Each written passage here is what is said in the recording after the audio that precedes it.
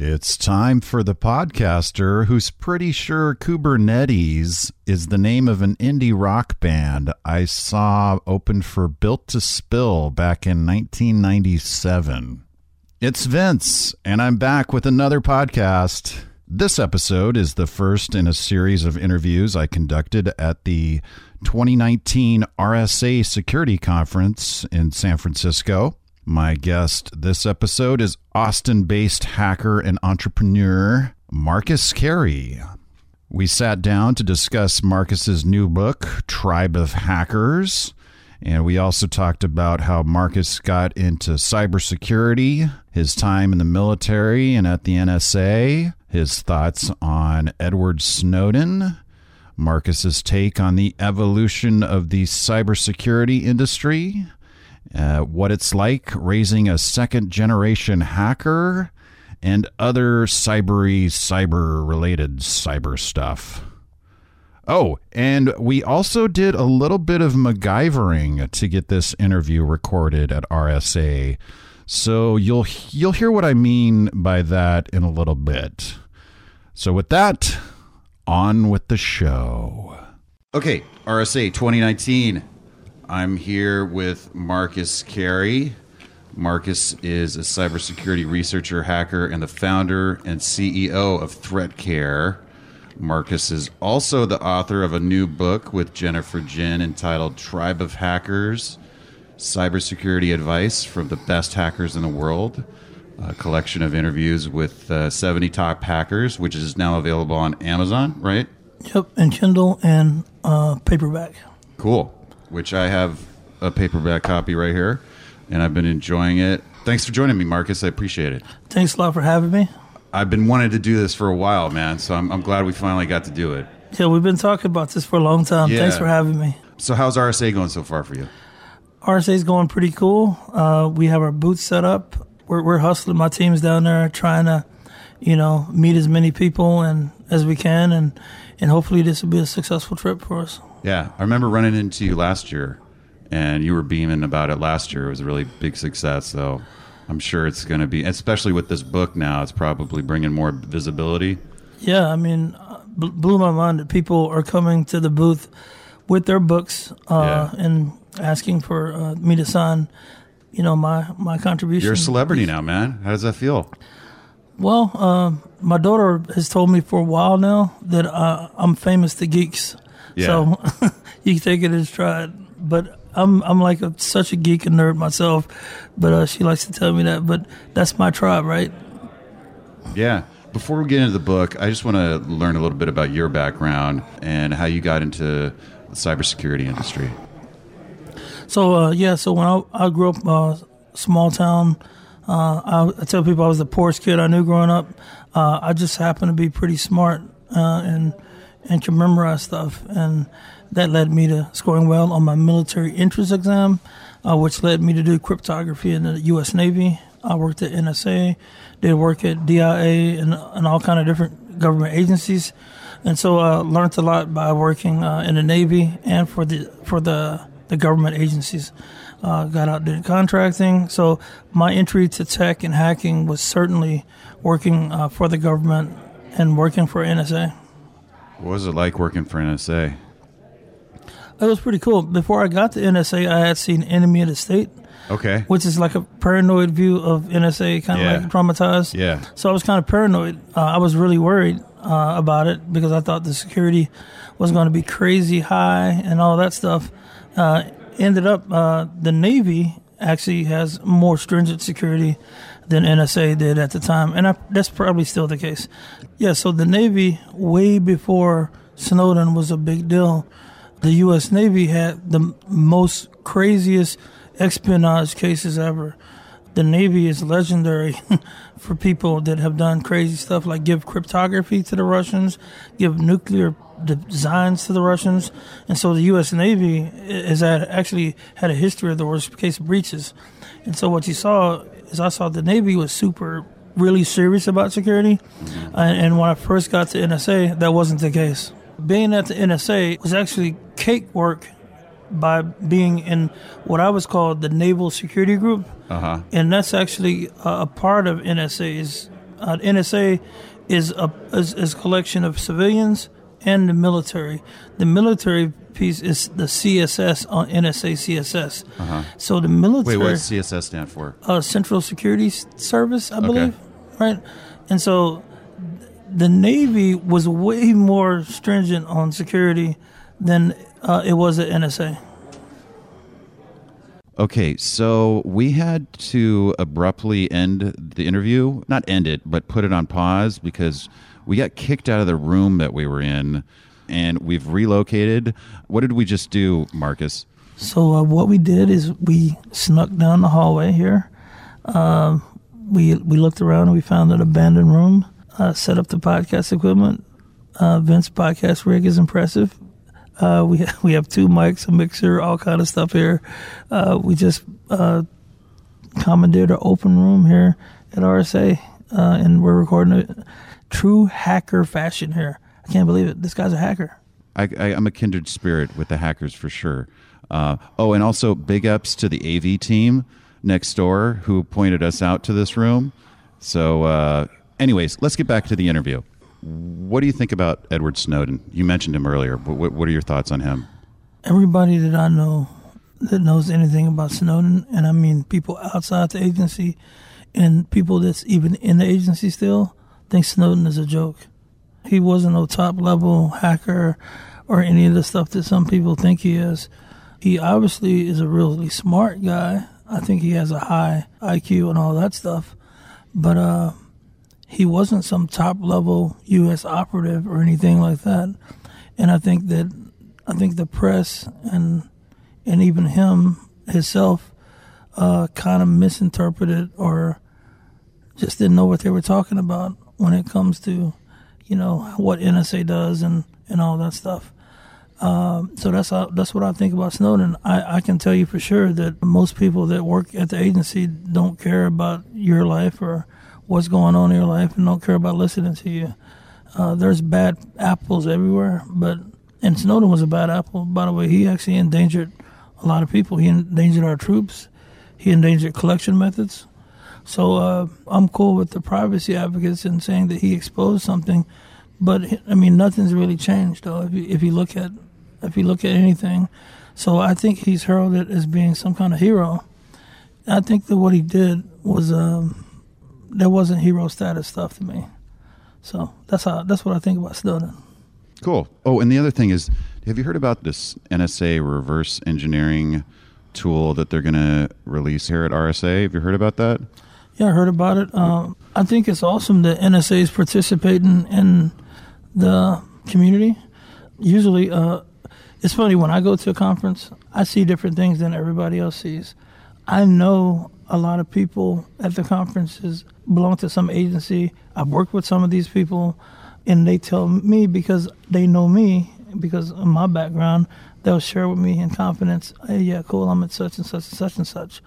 So they are always out here in the community, but what I see sometimes is what I like about this tool is that it's not just a one-way in. Like basically they go to hacker conferences, hear hackers talk, and they're using that stuff for their mission. So it's great that NSA is actually starting to put stuff back into the community. Yeah, that's it. Right on. And this is probably more of like a defensive tool, right? Well, I think with any tool could be used for offense or defense. Reverse engineering could help you find bugs so you can patch them, or you can find that bug and it could be used for an offensive capability. So anything in cybersecurity to me could be an offensive or defensive tool, pretty much for the most part. So I view it as a weapon. It's a tool, should I say, and you can use it for offensive or defensive capabilities. I think it's great that the NSA is releasing tools too, because before we were just getting it from what? WikiLeaks and Snowden. I think they're getting out in front of the head of the curve. They're like, this stuff's getting out there anyway. Let's just beat them to the punch, right? You're funny, man. Yeah, so this is definitely not the kind of stuff that you're referring to, and you'll never hear me commenting on any tools that the agency has leaked and stuff. But this tool is a great tool, and like I said, it's a really good step in the right direction. Funny enough, people do think when they think of NSA, they think of the listening and they're just hacking stuff and all that stuff. But the true mission, the original mission of NSA is to defend U.S. communications. And I'm talking about from a military standpoint and from an international espionage standpoint, defend against China, Russia, and all these different things. That's actually NSA's core mission. That's the real core mission of NSA. All right, let's talk about Tribe of Hackers. It's a collection of interviews with 70 hackers. How did this project come about? So in the book, even I talk about this a little bit. The people that know me know there's a couple of things about me. One of the things is I'm an entrepreneur. I'm trying to build a company, and I'm a hacker. That's the kind of things that people will describe me as. So I've been following a couple of people, Gary Vaynerchuk and Tim Ferriss, for a long time because they write a lot and they share a lot of information about entrepreneurial, that struggle, trying to be an entrepreneur and what you have to do. And they write a lot of books. Both have 4 or 5 books probably on how can you be successful. Tim Ferriss released a book called Tribe of Mentors. In that book, his network is ridiculous. He interviews celebrities and all that stuff he has podcasts. And so he actually took those celebrities and all those people that he know, and some of these people are business icons and actors and all that. He took them and he asked them questions the same way. And I was like, man, when you go to a hacker conference and, you go to a lot of these things and, we call it hallway con, where you're in the hallway and you asking questions. How did you get into hacking? What was your first blah, blah, blah? So that's how I met you. Yeah. It wasn't in a hallway, though. It was on the street. I passed you on the street at RSA last year and struck up a conversation with you. That's right. Yeah. And that same dialogue, how did you do this? Boom, boom, boom, boom, boom.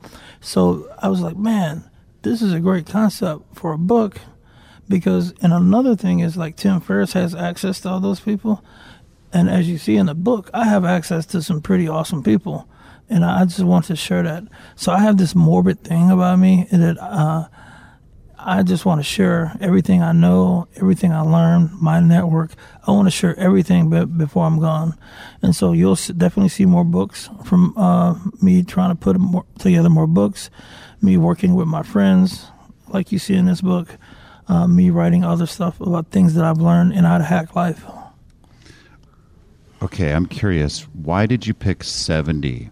Because I think it should have been 1,337 people. LEET, right?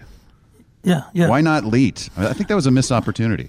Well, I think that that's actually a goal that we can set up right now, Vince. So basically, we have a couple more books that we're going to be doing. So like Tribe of Hackers, Volume 2, Volume 3. You could get up to 1,337 if you did 19 editions of Tribe of Hackers. That's something to shoot for. Okay, we're going to do 19 editions of Tribe of Hackers. But in all seriousness, we're about to release a couple of more books. We're going to be doing, it's going to be a series. It's going to be like chicken soup for the hacker soul. Why these 70 people?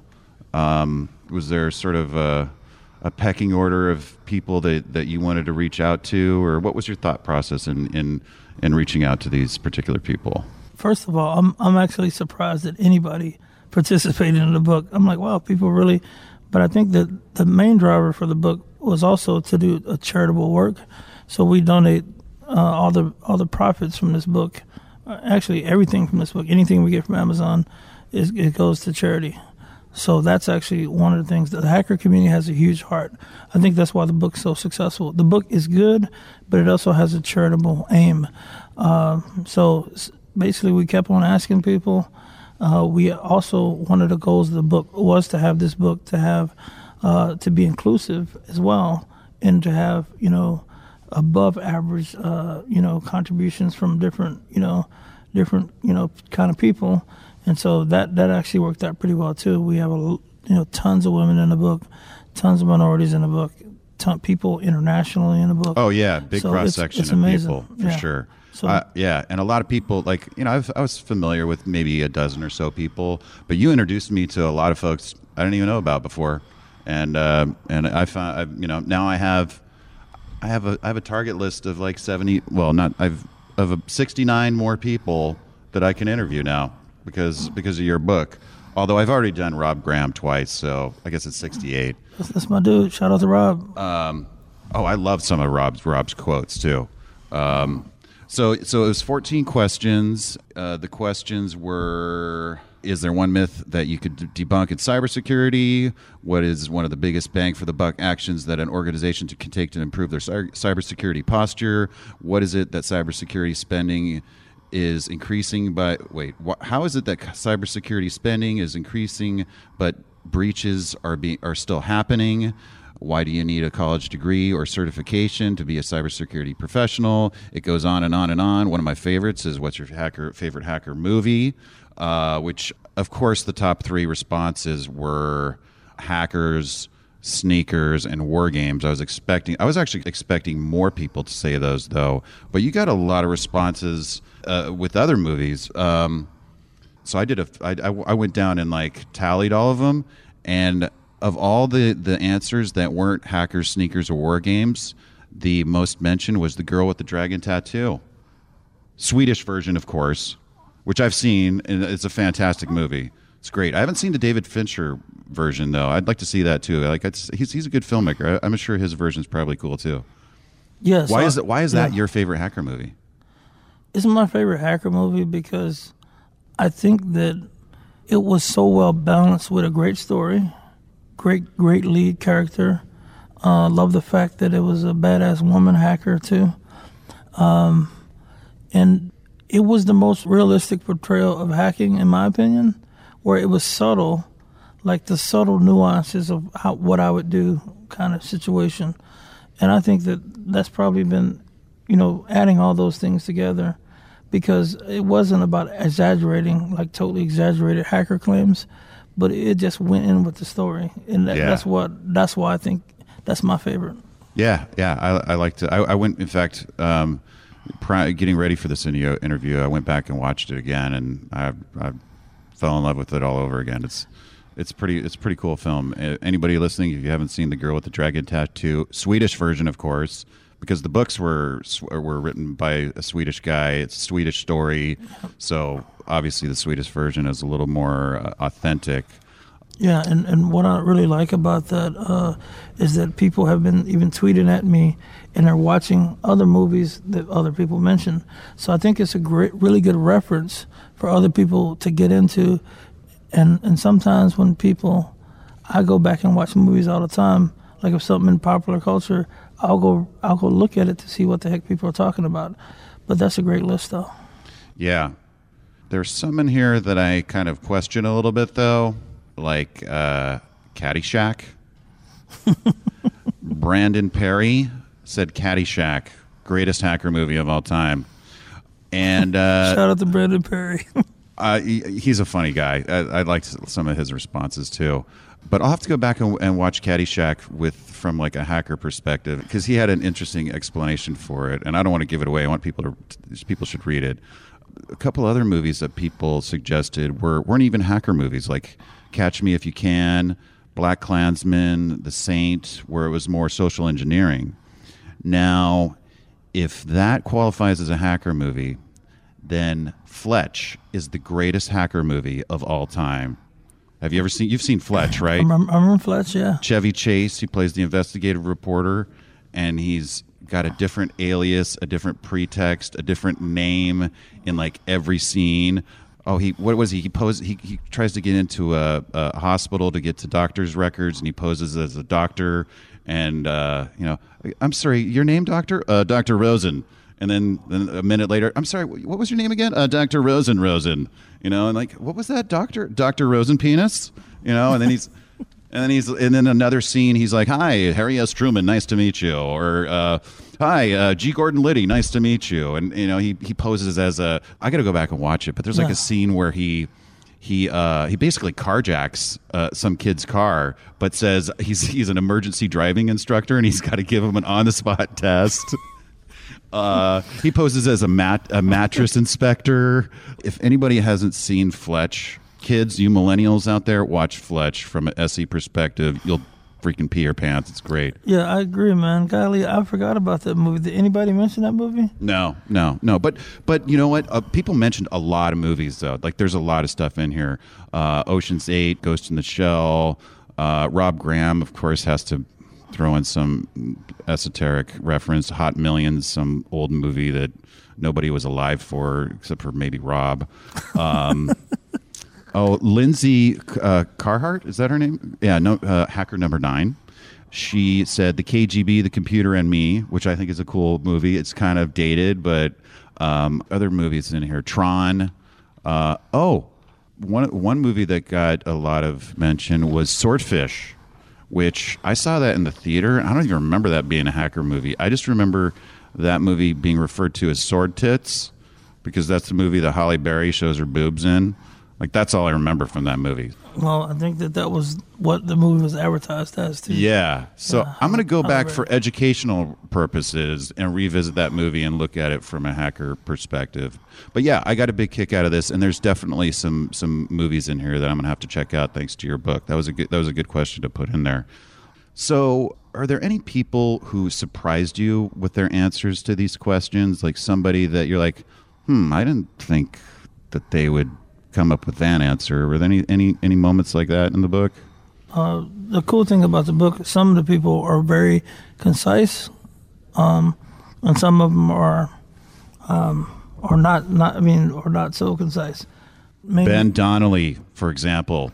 Ben went all out. He went in. Hacker number 22, by the way. I love it. Ben Donnelly. Yeah, love it. So Ben, that was actually surprising. And funny enough, I've been asked, well, how did I pick the hacker? How did I pick in the book?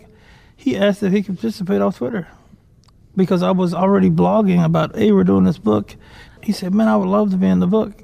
And he sent us his content. I said, yeah, cool, come on. And so there was never this thing about even like keeping people out. And matter of fact, we asked over 100 and something people to participate in the book, and some couldn't for whatever reason. And I asked some people that you would all know, I forgot to ask some people.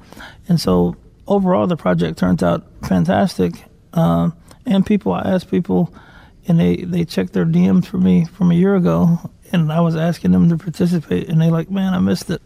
But there's going to be more books now. Volume 2. They can make Volume 2. So, okay, I have to ask.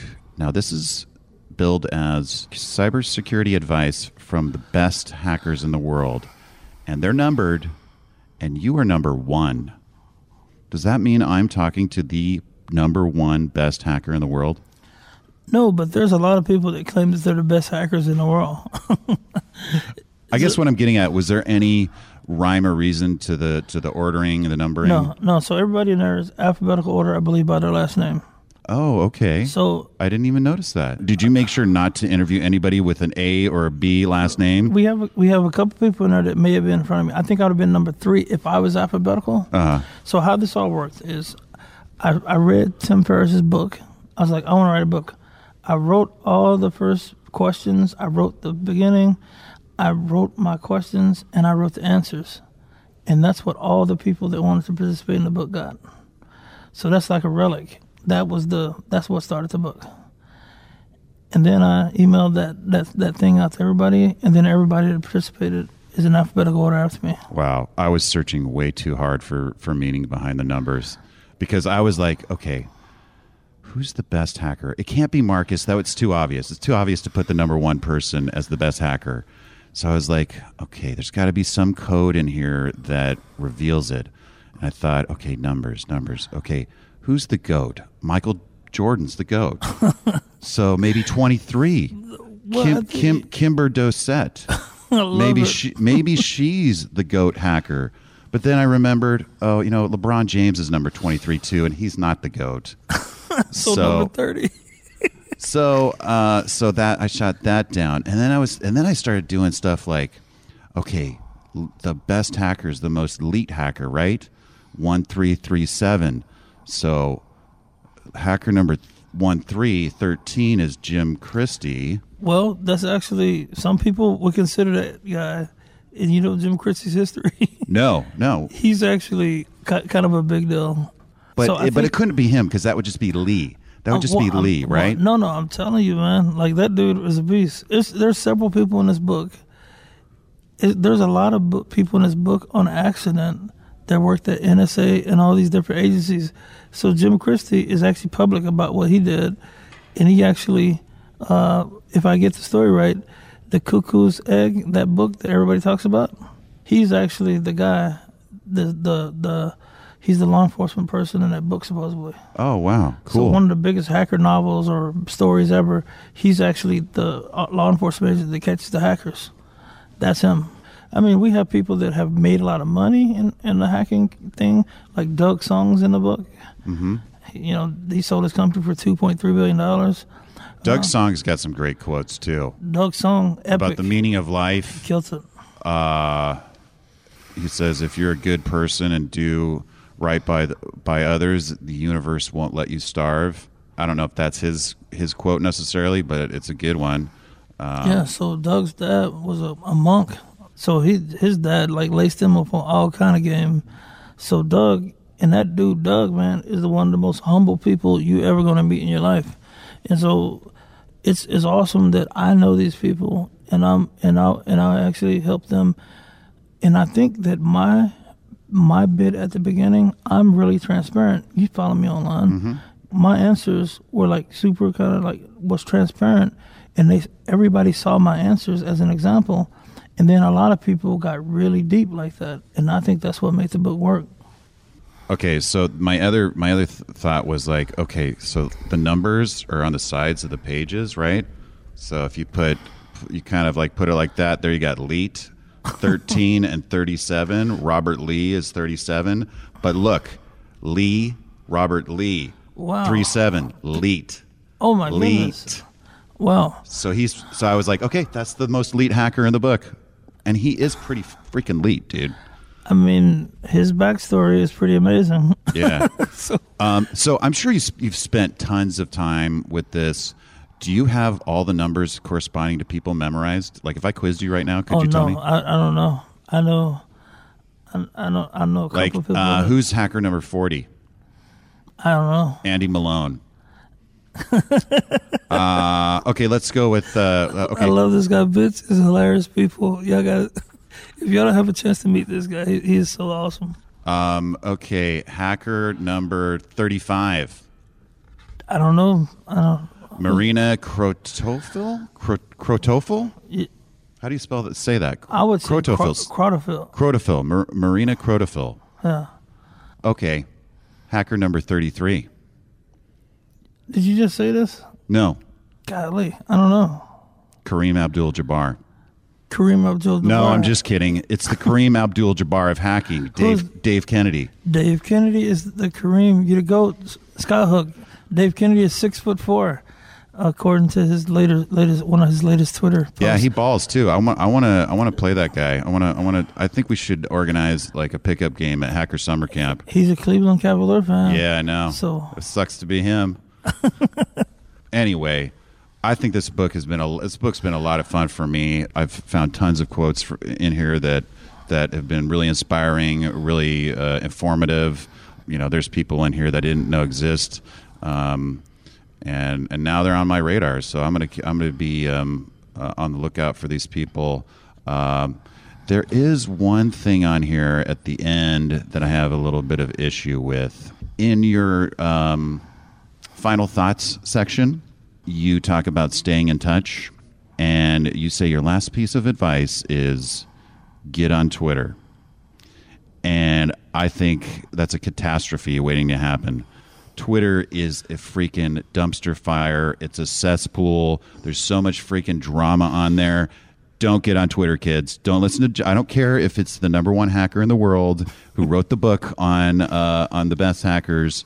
He's wrong. And I will even quote somebody in the book who is also one of the top 70 hackers, Robert Graham.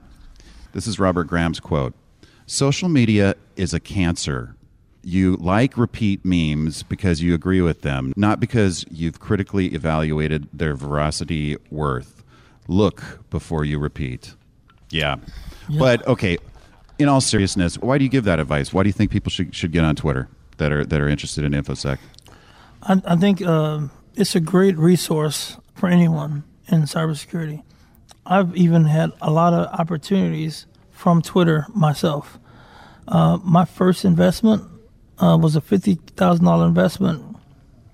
I met that opportunity on Twitter. And there's a lot of different examples that I can use just like that. Yeah.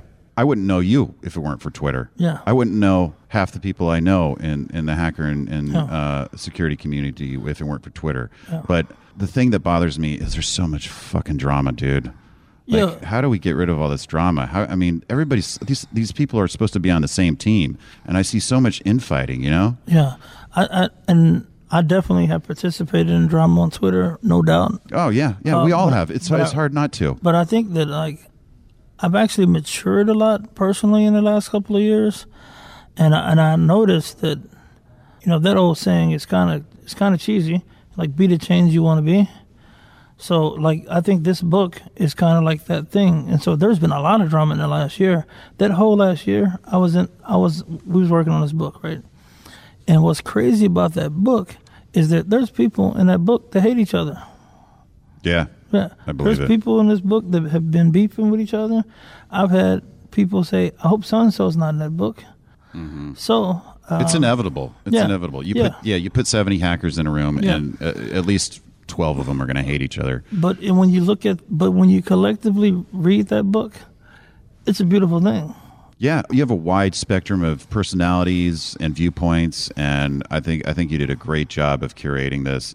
I'm curious about the cover. The cover art is obviously a reference to Michelangelo's creation of Adam from the Sistine Chapel, and it's a close up of what is God's hand touching what would be Adam's hand, but instead of Adam's hand, it's like a robotic hand. Maybe it's the robotic hand of Luke Skywalker. I don't know. But what was the idea behind this, and who created this artwork? All right, so I'm a big fan of Michelangelo, Leonardo da Vinci, and all those people. Man, there's so much crazy stuff going on in my head, and I'll just tell you everything about it. Like, what's crazy about that picture, basically, and I was raised religious too. Like, I'm from the Deep South. Yeah, so there's a lot of stuff about that picture that's kind of funny. You're, like you said, the hand of God creating man. I think that in the hacker community and definitely in the IT, the system administrator is God, right? He's the admin, right? And so the whole thing of hackers is hackers want root, right? So they're God, right? And so on the right side is the hacker in this interpretation, and this robot, this arm over here is man's creation. Man creates technology, and so that's what that means. But I could get real deeper than that. But that's a good answer. Good answer. Yeah, that's cool. Speaking of creation, your son is following in your footsteps, right? He's a hacker. Tell me about what it's like to have a second generation of hackers in your family. Like, how'd that come about? Did you push him toward that? Was he inspired by you and decided to get into what Dad's doing? Like, how did that happen? Man, that's a good question, man. I told you, poorest person growing up, didn't have access to technology. But my son, he's been exposed to technology ever since he was a kid. And so the benefit that he has is he's always had computers. My son had the first iPhone when he was like 11 and had every iPhone. Every time an iPhone dropped, my son got it. My son started hacking iPhones when he was it must have been an early grade. I don't even know. He was hacking all his friends' iPod, jailbreaking them, all that, all that stuff. And so that's where he started. So he started learning how to code a little bit, playing around with stuff. So he ended up, my son ended up writing when he was about 15, 16. He had like 5 or 6 iPhone apps in the iPhone store. He wanted to be a game designer. And so he learned code, and back then it was hard to write iPhone apps. Now it's all kind of easier ways to do it. So he's just talented in that. And with my kids and whatever they had talent in, always supported them 100%. So I got him an Apple Dev license. I would go to the dang bookstore to get a new Apple Dev book, sit down with him. I actually did a lot of the UX stuff for him because I'm actually artistic as well. I did all the UX design for him, and he coded all the back end stuff. So my son, funny enough, he wrote the first iPhone app for Shodan back in the day. And so he worked with John Matherly, who's the founder of Shodan, and he wrote the first. He used the Shodan API and did all kind of cool stuff on it. You can look that up. My son also wrote a Metasploit interface for an iPhone where you could interact with the Metasploit API when he was 16 years old. Wow. And so I live in Austin, and so my son, we have this thing called AHA in Austin. And like all the top hackers in Austin come to this thing. It's once a month, the last Thursday of every month. And my son would even get up there and present in front of all these famous hackers, H.D. Moore, people in this book. And he would go up there, cool, I wrote this Metasploit thing with iPhone. Boom. And so Rapid7 hired my son. Holy cow. And so my son has been working for Rapid7 since And he's like 17. 16. They gave him an internship for his junior year in high school. 17, he did another internship for the summer, and he's like, I don't want to go to college. And so Rapid7 hired him full-time with a good salary. Wow. Like he was making a lot of money for his age. That's awesome. So he's 17, working full-time for them. He's been working with them about 5 years now. So now he has his own team. He's a senior software engineer for Rapid7 now. Still, he's been working for them forever. Shout out to Rapid7. Thanks for, taking a chance with my son. That's great. Man, I'll have to come out to Austin and catch up with you and your son. There's actually another father-son hacker duo that I've met and interviewed from Austin. Are you familiar with Ruben and Manu Paul? Yep. I know them from way back in the day. Yeah. I interviewed them. One of my first podcasts was with both of them, and I think that's great that you're seeing these next generation hackers coming through. It's like basketball, man. Like you're Del Curry and your son's Steph Curry now. That's right. And so me and Mano were pretty cool back in the day, and I actually helped him start his son off. Actually, yeah. So Austin's a pretty tight community. Yeah, I need to come out there and check it out, man.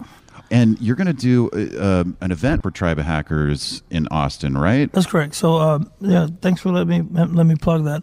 May 2nd, mark your calendars. We're going to have a Tribe of Hackers Summit, and we're going to be featuring speakers from the book. It's going to be TED-style talks. They're going to be limited to 18 to 20 minutes per talk. So it's going to be a different kind of conference. We're doing like high-quality production. We're going to be putting all this media out. We're trying to inspire people to join the industry. I think that people complain about, and they make numbers up sometimes, how there's a shortage of cybersecurity jobs. And so my efforts are to educate people through books and stuff like that, to build good software and build a successful company that can help me do stuff like this. And that's the only way we're going to beat it is if we collaborate and we're kind of like our own team. There's people in the book that are competitors of mine. They're from a business perspective. But I think we're all on the same team. There's competitors in the book. But I think we do have a chance to leave behind a legacy, including our kids and including all the other people that we can influence. Yeah, and I think competition breeds innovation. I think it's good. I think competition's great. And I think it's great that you've included competitors in here. I think you can have healthy competition in any field, any industry. So wrapping up here, a question I like to ask people, what is your biggest pet peeve with the cybersecurity industry? My biggest pet peeve is with VARs. With what? VARs, value-added resellers. I think that there's a group of people out there, and these are the VARs. In some cases, they're trying to pick the winners, and they're picking people that are good for their bottom line. And then you end up with companies can only have a smaller product offering sets to try to secure their network. It's like radio has payola, right? Where people can pay. Yep. Pay to play. Yeah. So the bigger companies can actually essentially kind of like pay to play and incentivize people to resell their products. And so what you end up doing is you if you're the right company, you have the right financial backers, investors, you can pay to play. Say if you have the same investors as Avar, because they're investors that invest in those, and so it's kind of like an incestuous relationship. So if you're competing, if you want to compete, it's unfair. But that's how business is, though. So you just got to recognize what the game is, and then you got to find a way around it. But that right there, that actually is very irritating, especially from a small startup perspective, that people can pay to play, and people don't. They can pay to play by a number of ways. They can sponsor stuff. They can do all kind of stuff in order to keep in front of people. And some of the people they're paying to play, their stuff is garbage. So that's what my biggest pet peeve about cybersecurity is. Okay, and on the opposite side of that, what's something that you really like about the cybersecurity? What gives you hope? What inspires you? What's one thing that you really like about it? I really like the fact that the actual practitioners in the cybersecurity community. So I actually separate all this stuff. There's a community, there's an industry. I think those are two different things. So I hate that. The first thing I said is I hate that piece about that's the industry piece, right? So the community piece, I like the fact that people will share information and mentor people and all these different things, because with that we're building the next generation. And like people exaggerate stuff sometimes, but certainly we're going to have to be able to protect our country from a cyber-related stuff, because everything's computers, man. Whether some company inflating that concern or not, our kids going to have to be good at computers. They're going to have to be good at computers for cyber defense and for building products.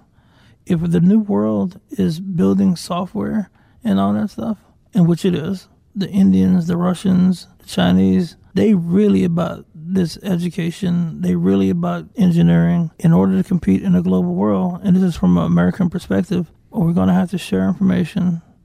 We're going to have to teach each other. And we're going to have to push for our kids to be really good at this new technical world. And I see that happening in cybersecurity a lot. 5 years from now, how do you think the cybersecurity landscape is going to look like? How is it going to be different than it is now? So I think 5 years from now, I think that everything's going to be some kind of managed service. Like what? Like give me an example. So I can picture Google and Microsoft, everything being in the cloud. And I think that those two companies, Microsoft and Google, Apple will probably try to make a play. But I think that everything's moving to the cloud. It's like back in the day there was mainframes. I think we're moving back to the era. All right. And I think that everything's going to be managed by them. They're going to be big players in the security space. Heck, you go down to the floor now. Microsoft has a big booth. Google has a presence here too, because they're announcing one of the Alphabet companies' offshoots is just announced that they're public now. I mean they're out of stealth, quote unquote. So what I see is Google and Microsoft right now. There's Google Suite, there's Office 365. I think Apple will have to make a play in that arena. Apple does have competing desktop applications. I assume that they're going to have to move to the cloud too. But what's going to happen is those major companies are going to have a bigger stake in cybersecurity. When Google was Google proper, they bought VirusTotal. Microsoft is buying security companies. Microsoft is all about security. They just got Alien involved, right? Well, that's AT&T. That's AT&T. That's AT&T. Yeah. But I remember that because I saw your tweet. RIP Alien involved. Yeah. Yeah. So that's another consolidation play. So I think that stuff is being consolidated into some kind of streamlined managed service type thing. So there's all the big people are going to get into the game. And since they push everything out to the cloud, a lot of these traditional enterprise solutions are not going to work, So I can imagine there won't be a real reason to do antivirus anymore, stuff like that. And so there's not going to be network DLP, essentially, because everything's in the cloud. There might be cloud-based DLP, but the Googles and the Microsoft, Azure, and all that stuff. So the security companies are going to have to pivot and have to be able to defend the cloud infrastructure. So that's the big difference. I think that the cloud is consuming everything, whether, the cloud's somebody else's computer, but everything's going to be different in 5 years. And then one last question here. When do you think the robots are going to take over? I don't think robots ever take over. I tell people that, like, any developer, anybody that actually codes, they're going to tell you that that's not happening no time soon. And yeah, that's it. I mean, it's too complicated. There's a really good book that I recommend to everybody read. The name of this book is called On Intelligence. O-N Intelligence. Who wrote the book he actually invented the Palm Pilot. He's a neuroscientist and a computer scientist. So he understands how the brain works and he understands how computers work. And he's one of the smartest people that's ever... On intelligence. Yeah. And so his book, he destroys AI in this book. He totally decimates the concept. But he says that in smaller increments, like AI can do one or two things. Mainly one thing. There's not going to be some all omnipresent kind of what do you call it? Omniscient? Yeah, whatever. Yeah. Word. Autonomous? Yeah, whatever. Yeah, all that stuff. The autonomous vehicles ain't happening either. I'm going to crush that. That's not going to happen either. And what are those Waymo cars I see driving around in Mountain View then? Yeah, it's not going to happen like massive scale. No, not going to happen. It's going to be more like a guided system thing rather than just the cars taking over and doing the whole thing. It's gonna have to be super regulated and guided. I think that if you could, like, we're in Austin. Austin has those kind of cars driving and stuff too. Yeah. So the problem is, I think it would require a whole different infrastructure nationwide for those cars to be relevant. They would have to have their own private lanes. What I'm thinking here is just pure insurance and liability. That's the problem why it's not going to happen. I mean, the technology could be built, but if you think about it, they're not going to let those cars drive on the road with regular humans. Can you imagine?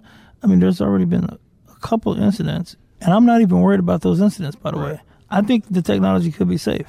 But if it happens one time to somebody and their family members hurt by Google or some other company, Waymo or whoever, the lawsuits are going to be crazy, bro. That's why I think that it's a legal threat in the USA at least. But I can imagine somewhere like in China or something where they just pop infrastructure up like that. It's probably going to be huge over there, but in the States, I don't think it's going to be huge. Yeah, I agree with you that there's huge liability hurdles. But when I see that there's one or two accidents where they've killed a pedestrian, it makes me think, how many accidents were avoided because of autonomous technology? How do you even measure that? Dude, I'm 100% on board with technology. 100%. I think we can build the technology. I think it's going to be safer. There's a lot of drivers that suck that shouldn't be driving. 100% on board with that. But in our country, the way our country works, our country is a capitalist and I'm going to sue you country. That's how we run. Bro, we're not even on a metric system yet, bro.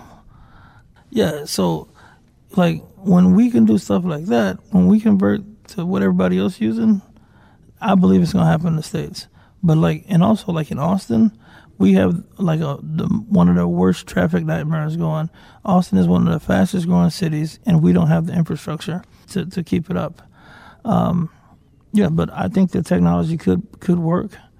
But I think that because of the legal ramifications, it's not going to happen. Cool, man. This has been great. I've really enjoyed this. Thanks so much. Before we leave here, let's plug everything we need to plug. If people want to get the book, Tribe of Hackers, how do they do that? So you can go to Amazon.com. So if you go to Amazon, you can type in Tribe of Hackers, and a Kindle version and a paperback version is available there. You can also get the book for free as a free PDF download.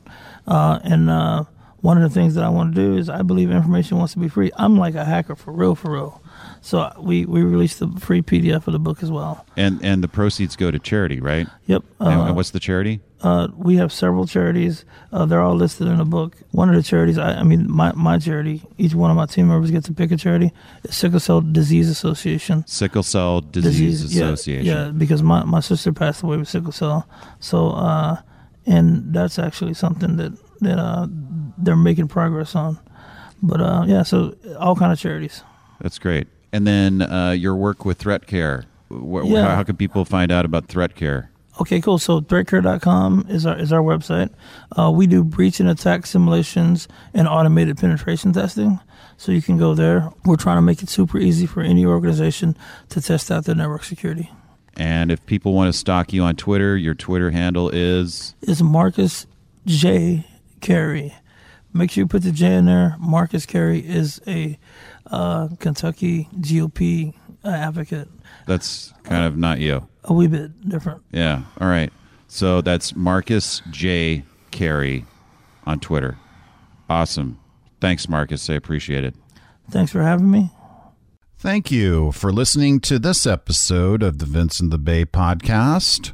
Once again, I would like to thank Marcus Carey, my guest, for taking time to speak with me. You can find more information about this and past episodes at vinceinthebay.com. And you can subscribe to the podcast on iTunes, Stitcher, Google Podcasts, Podbean, or pretty much whatever platform you use to subscribe to podcasts. And hit me up on Twitter.